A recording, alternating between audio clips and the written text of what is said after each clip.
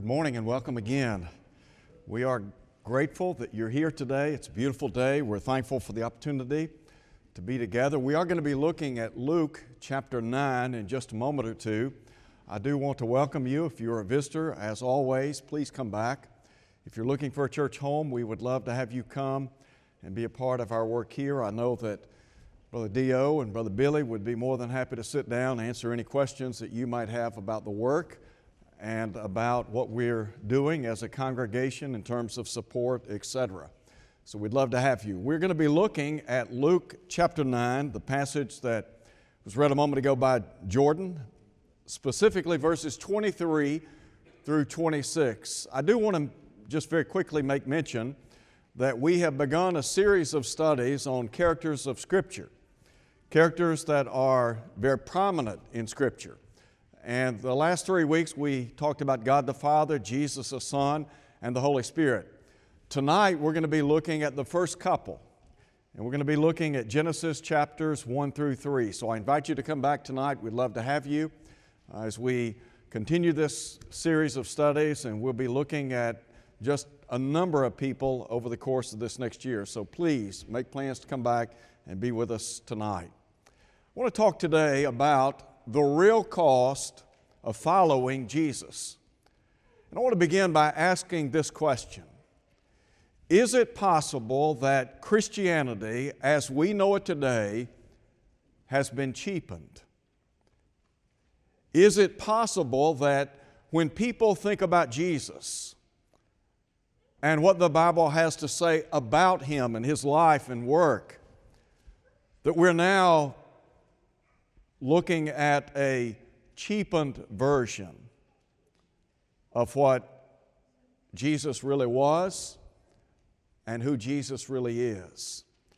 I want you to think about that as we begin our study today. And we're going to be talking, as I said a moment ago, about the real cost of following Jesus. And somebody might ask the question, what will it take for me to follow Jesus? What kind of cost is involved? I think those are relative questions.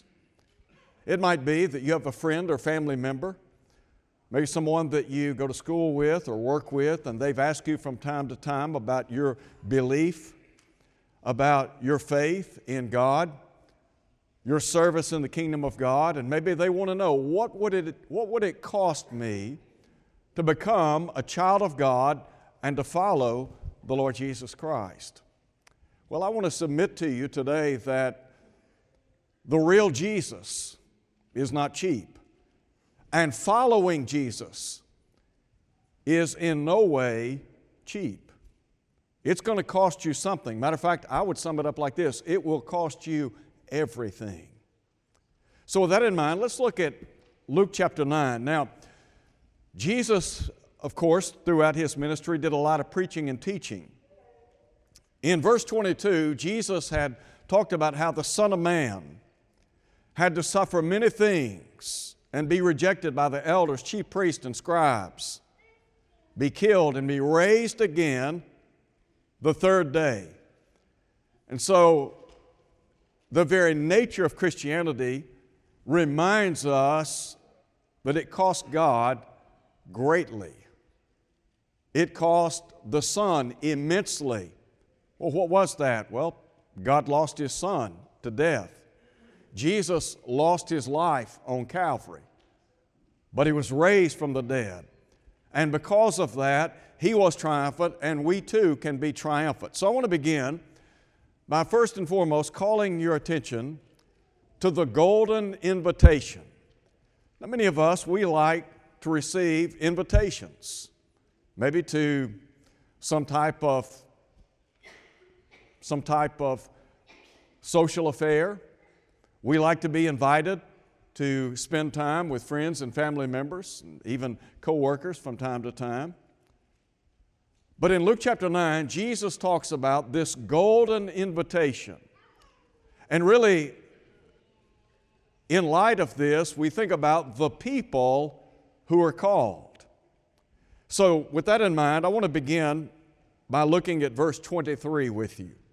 Let's talk about the source and scope of this invitation. The Bible says that Jesus said to them all, now note, if anyone desires to come after me. Well, the source of this call would be Jesus. Jesus was interested in people becoming His disciples. In other words, the Lord was desirous of people following Him, wasn't He? Jesus would say, back in Matthew chapter 11, come unto me, all you that labor and are heavy laden. And the promise being, I will give you rest. Over and over again in Scripture, we read about invitations to follow the Lord. I think about in Matthew chapter 4, when Jesus called Peter and Andrew and James and John. They were fishermen, weren't they? And the Bible says they left their nets and followed Him. And Jesus took this small band of disciples, 12 men, and through the efforts of these individuals, literally turned the world upside down. In Matthew chapter 10, when Jesus instructed the apostles to go out and to preach about the kingdom of God, the point was the kingdom's coming. It is at hand. And the hands into which the work was entrusted, these 12 men. And so the Lord is interested in people following Him. He is the source of the call, the scope of the call. The beauty of Christianity is it is inclusive. Now, we talk a lot today about people who are exclusive versus inclusive. And there's a lot of talk, a lot of chatter about trying to be inclusive of all types of people. Nothing wrong with that. But when you look at the call to become a disciple of the Lord, the point is that call is open to any and all. Remember what Jesus said, John 3, verse 16, for God so loved the world. That is, God's interested in all people. Matter of fact, Paul would say in 1 Timothy chapter 2, verse 4, that God desires all men, that is, humankind, male, female. God is desirous of all men being saved and coming to the knowledge of the truth. So the people who are called to understand that you are on God's radar. God wants you to follow Him. He wants you to become one of His disciples. But then we talk first and foremost about the people who are called. But what about the prerequisites to the call? Are there certain demands placed upon us by the Lord? Well, I said a minute ago that Christianity is not cheap. Now, we may be living in a day and time when people have cheapened the grace of God and what it means to be a disciple of the Lord. But Christianity cost us immensely. Well, how so? It cost us our life, doesn't it? So number one, there is the demand for full surrender. Listen to what Jesus said, if anyone desires to come after me, let him deny himself, take up his cross daily, and follow me. So we have to be willing to surrender our hearts, our lives to the Lord, don't we? You remember in Luke chapter 5, Peter had been out fishing all night long, and they were cleaning up. They'd been out all night, hadn't caught a thing, and Jesus instructed these men to launch out into the deep and let down their nets. And they caught a tremendous amount of fish. And Peter, of course, was an experienced fisherman. He said, you know what, we've been toiling all night, haven't caught a thing. Nevertheless, at your word, that's what it means to be submissive to the Lord. Whatever God says, that's what I'm going to do. If God tells me to live in obedience to His Word, then I want to do that to the best of my ability. I want to surrender my life to Him. We sing a song sometimes, don't we? All to Jesus I surrender all. Have you genuinely surrendered everything to the Lord Jesus Christ? So there's this demand for full surrender and also full sacrifice. Now, sometimes, sadly, we allow people and things to come between us and the Lord, don't we? Jesus talked about that in Matthew chapter 10. He said, he who loves father and mother more than me is not worthy of me.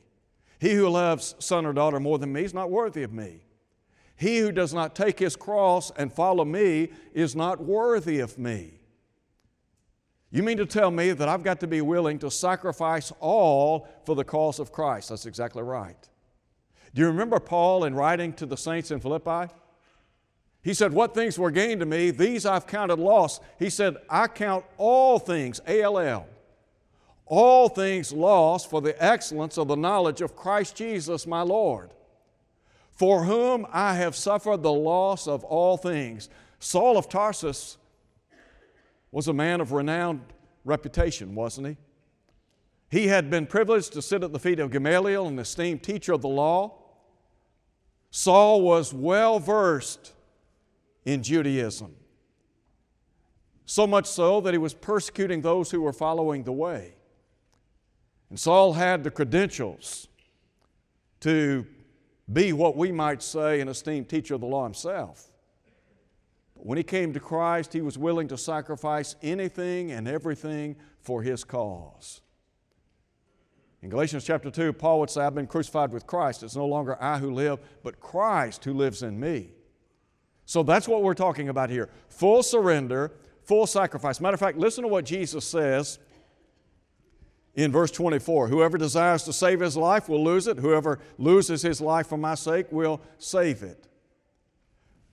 Was it possible in the first century that those who became disciples of Jesus would ultimately experience persecution and human suffering? Well, the answer is yes. You remember the Apostle Paul, when he wrote to Timothy in 2 Timothy chapter 3, talked about the persecutions and afflictions that he had encountered at Antioch, Iconium, and Lystra. In verse 12 of that same chapter, he would say, all who live godly in Christ Jesus will suffer persecution. Not only did saints in the first century suffer persecution, some were martyred. Some ultimately lost their physical life for the cause of Christ. In Acts chapter 12, we read about James, the brother of John, who was put to death by Herod with the sword.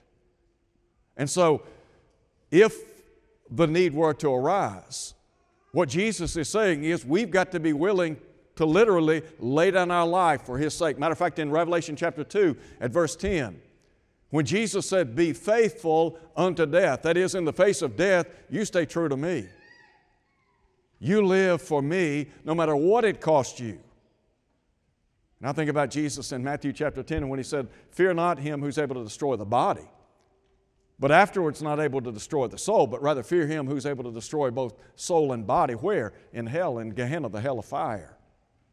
And so it might be that we lose our life for the cause of Christ, but as John said in the Revelation in chapter 14, verse 13, blessed are the dead which die in the Lord, yes, says the Spirit, that they may rest from their labors and their works follow them. All God's saying is, look, if you lose your life for my sake, I've got you. You're covered. I'll take care of you. Now there's a second thing I want to call attention to. First, the golden invitation. But secondly, there is a grave temptation. Listen now to what Jesus says in verse 25. For what advantage or what profit is it to a man if he gains the whole world and he himself is destroyed or lost? Now we're talking about an alluring transaction. The world comes at us from every angle, doesn't it? And the devil is the master of deceit. And so when you think about trying to live as a disciple of Jesus, trying to follow the Lord, the devil is doing everything within his power to allure, to trap, to bait, to ensnare. Does it every day. And the devil uses the enticements of the world, doesn't he? Didn't John write in 1 John chapter 2, love not the world, neither the things which are in the world. If any man loves the world, the love of the Father is not in him. For all that's in the world, the lust of the flesh and the lust of the eyes and the pride of life. So here's the devil, and he is enticing us with the various elements of the world. And the devil is saying, you know what, you need to live for today. You need to live for yourself. I mean, after all, you only go around one time in life. You've only got 70 or 80 years, and so what you've got to do is cram everything into that short period of time that you possibly can. You've got to somehow try to condense all this and enjoy life. Do you remember in the long ago, that rich farmer? Jesus told a parable. He said, a man's life consists not in the abundance of the things which he possesses. And he was warning against covetousness, this innate desire for more and more. And so in order to impress upon his hearers the importance of serving Him and devoting their lives to Him, putting Him first, he told a parable about a rich farmer whose barns were bulging. And this guy said, you know what, I'm going to pull down my barns and build bigger barns. And there I'm going to bestow all of my fruits and goods. And then here's his attitude, eat, drink, and be merry. Now Paul in 1 Corinthians chapter 15 talks about the resurrection and the validity of the resurrected Christ and the fact that Jesus was raised from the dead, and upon the basis of His resurrection, we too will one day be raised from the dead. So Paul in verse 32 says, look, if the dead are not raised, well, we might as well eat and drink, for tomorrow we die. Now that's what the devil wants you to incorporate into your life, that kind of philosophy. You're here for a brief period of time, only a short allotted time. So what you've got to do is serve your own will. Do your own thing. Well, you want to be a disciple of Jesus? It's not about doing your own thing. It's not about living a selfish life, but rather it's about living a selfless life. The cheapened form of Christianity is you do your own thing. You live as you want to live, and if you can somehow work the Lord in, then that's all well and good. Well, what the Lord is saying is, anything that comes before me, anything will cost you your soul. You remember the rich fellow that came to Jesus on one occasion, wanted to know what he needed to do to inherit eternal life? And so Jesus asked him about the commandments. And he said, well, all these I've observed from my youth up. And Jesus said, yet you lack one thing. Go sell everything you have. He said, you'll have treasure in heaven, and follow me. The Bible says he went away very sorrowful. One thing, that one thing ultimately cost him becoming a disciple of Jesus.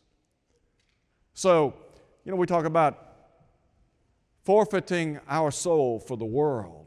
You don't have to literally gain the world to lose your soul. It doesn't have to be a number of things. It can just be one thing. It could be family members that come between you and God. Could be your friends. Could be your finances. It could be a whole host of things.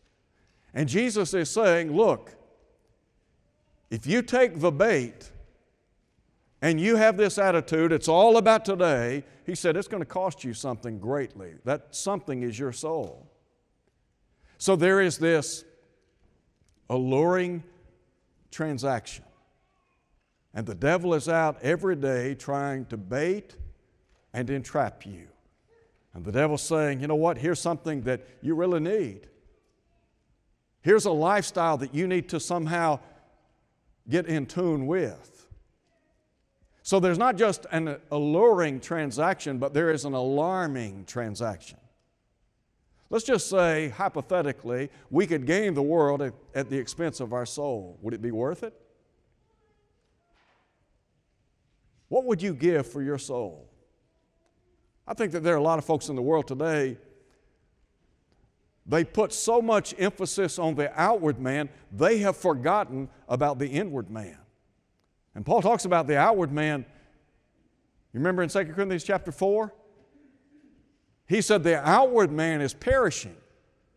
The inward man is being renewed day by day. Is it possible that as I live, this outward man, this physical flesh that my spirit dwells in, is it possible that it is wearing down? and ultimately going to come to a crashing halt? Yes. But Paul said the inward man, that inward spirit, can be as alive and vigorous and strong as the body once was in youth.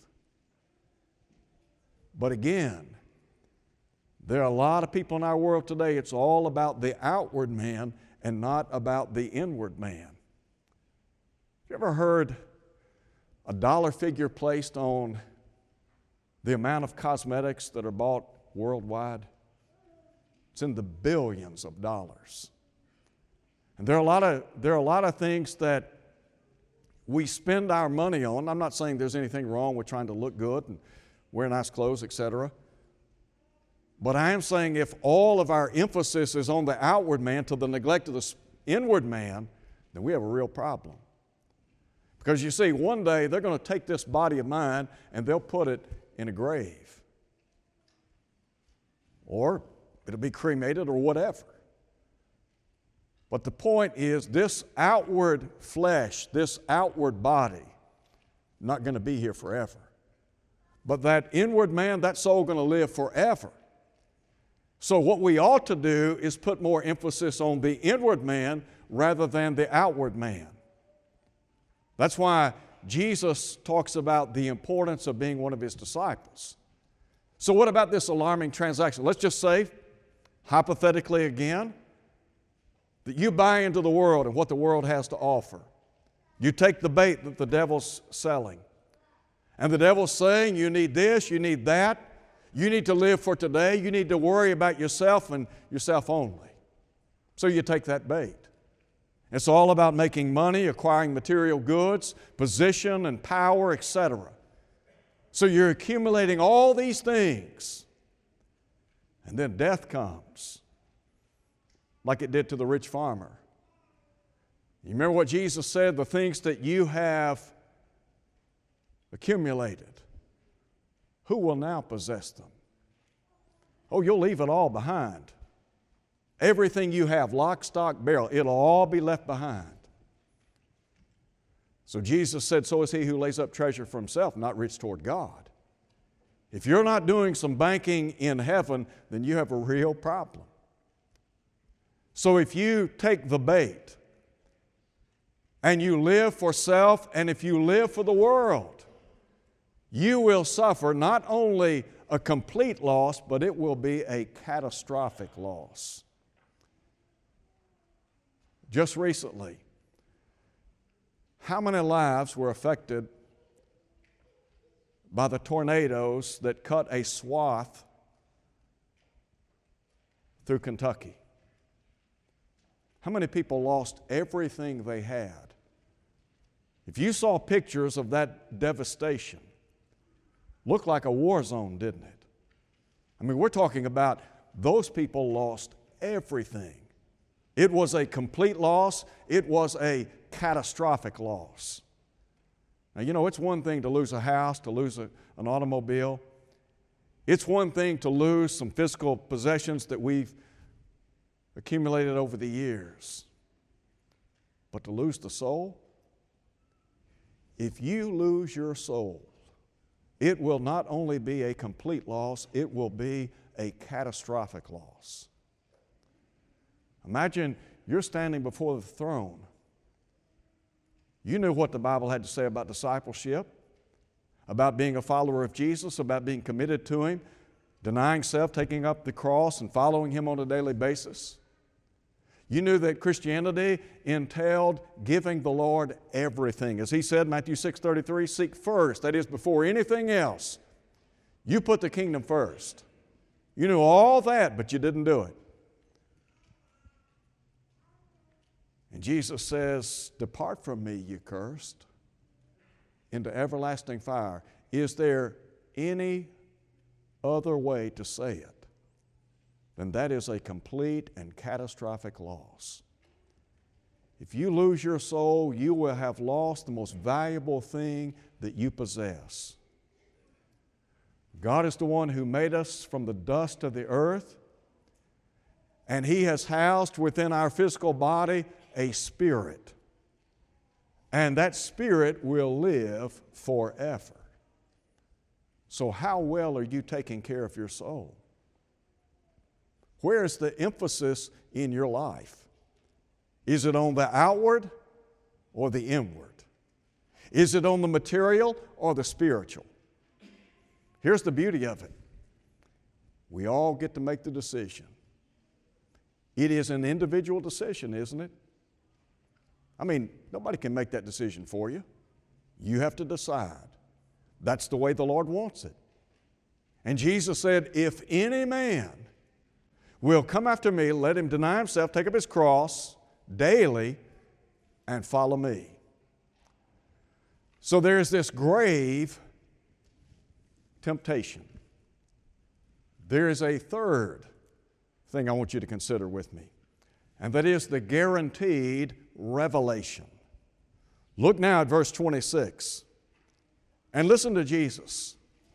For whoever is ashamed of me and my words, of him the Son of Man will be ashamed when he comes in his own glory, and in the Father's, and of the holy angels.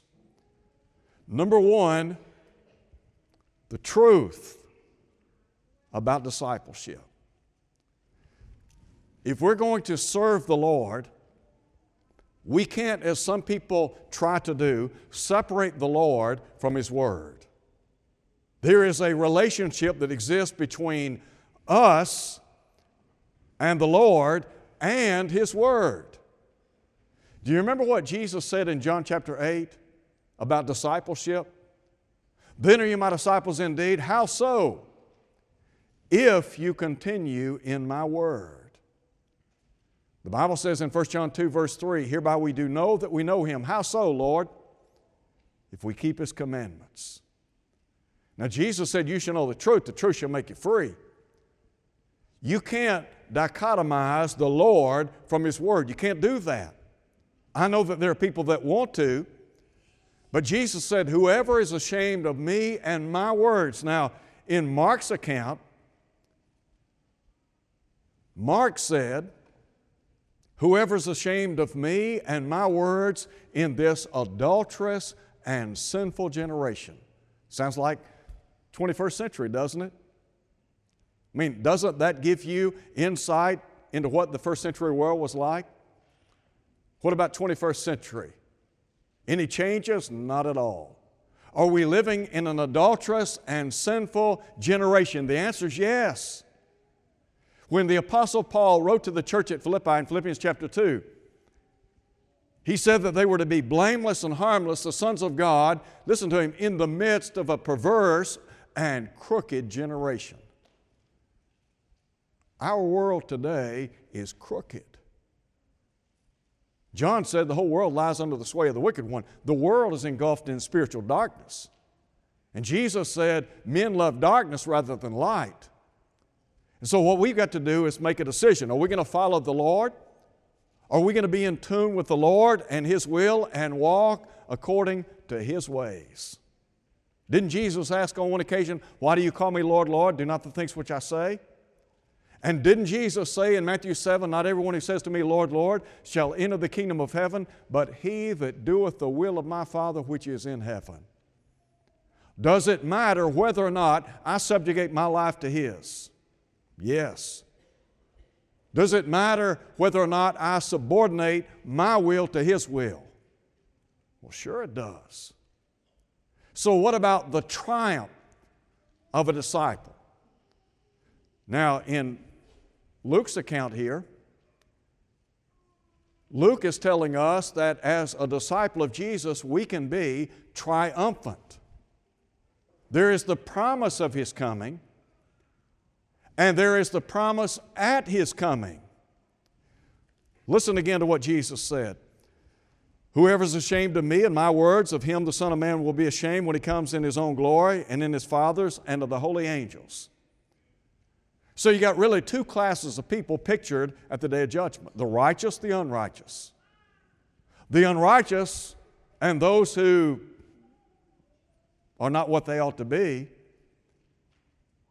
the Lord's not going to confess them before the Father. But Jesus said that those who confess Him before men. He said, I'll confess before my Father in Matthew 10. One day the Lord's coming. Peter said He'll come as a thief in the night. When the Lord Jesus Christ comes, what's going to matter most importantly? When it's all said and done, you clear away the smoke. What is the most important thing relative to the second coming?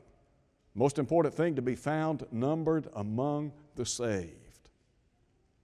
To be numbered among God's people. They're the only ones who have any hope. So does it matter whether or not I become a disciple of Jesus? Yes. And when we talk about the cost of following Jesus, it is not cheap. What's it going to cost you? It will cost you everything. Everything you have. It's going to cost you the supremacy of your love. You're to love God with all of your heart, soul, and mind. You're to love your neighbor as yourself. You're to seek first the kingdom of God and His righteousness. As Paul said in Colossians 3, verse 4, Christ is to be your life. The Lord's not interested in getting just a portion of your life. He doesn't want just a piecemeal life, but rather He wants the entirety of your life. He wants everything, lock, stock, and barrel. As Paul said, 1 Corinthians chapter 6, you're not your own, you were bought with a price. He said, therefore glorify God in your body and spirit, listen to Him, which are God's. When you become a disciple of Jesus, what the Lord's saying is, I own you. You're mine. You belong to me. Matter of fact, in Hebrews chapter 12, the writer is addressing the general assembly and church of the firstborn. The firstborn belonged to God under the old covenant. In the new covenant, under the new covenant, God's saying, as a member of the body of Christ, you're mine. You belong to me. And I want you to live for me day in, day out. I want you to deny yourself on a daily basis, take up that cross, and follow me. Are you willing to do that? Are you doing that? Costs a lot to live for the Lord. Let me ask this question in closing. Will it be worth it? Will it be worth giving the Lord everything? Yes, it will. Think about people in our world today. I was reading just this past week about a gentleman. If I were to call his name, you'd know who I'm talking about. He is worth over $100 billion. I can't begin to wrap my mind around that. Can you? This man is now 91 years of age. You've got a lot this side of eternity. But listen, it's not about what you have here, it's about what you have over there. He's got everything this side of eternity. He's got everything that he might ever possibly want. He's got power, position. He's got an incredible net worth. But I'm not interested in that. What I want to know is, what does he have over there? What do you have over there? You might have a large bank account, you might have a beautiful home, you might drive a fine automobile, you wear the finest of clothes, but if you don't have Christ, you don't have anything. You are poor spiritually and don't know it. Flip side of that is, somebody could be 90, 91 years of age, and they have little of this world's goods, but they have a large bank account in heaven. And as they grow older, if anything, they just get richer because they're about to cash in that life of service. So what about you? Not about what you have today, it's about what you have tomorrow. Will you give your life to Jesus? If you're here today and you haven't responded to the invitation, you have never obeyed the gospel of Jesus, why not do that today? We make the same plea every week for people to become members of the body of Christ, to understand that sin is the problem and the answer is the blood of Jesus. When we submit to the will of Almighty God, when we repent of our sins and are baptized into Christ, the Bible says we enjoy the cleansing of all of our sins, Acts 22:16. We become a member of the church. of which God has promised to save, Ephesians 5:23. And the exhortation is, be faithful till death. So what about you? Are you living for Him? If you're unfaithful, could I encourage you to come home? Could we pray with you and for you today as we stand and sing?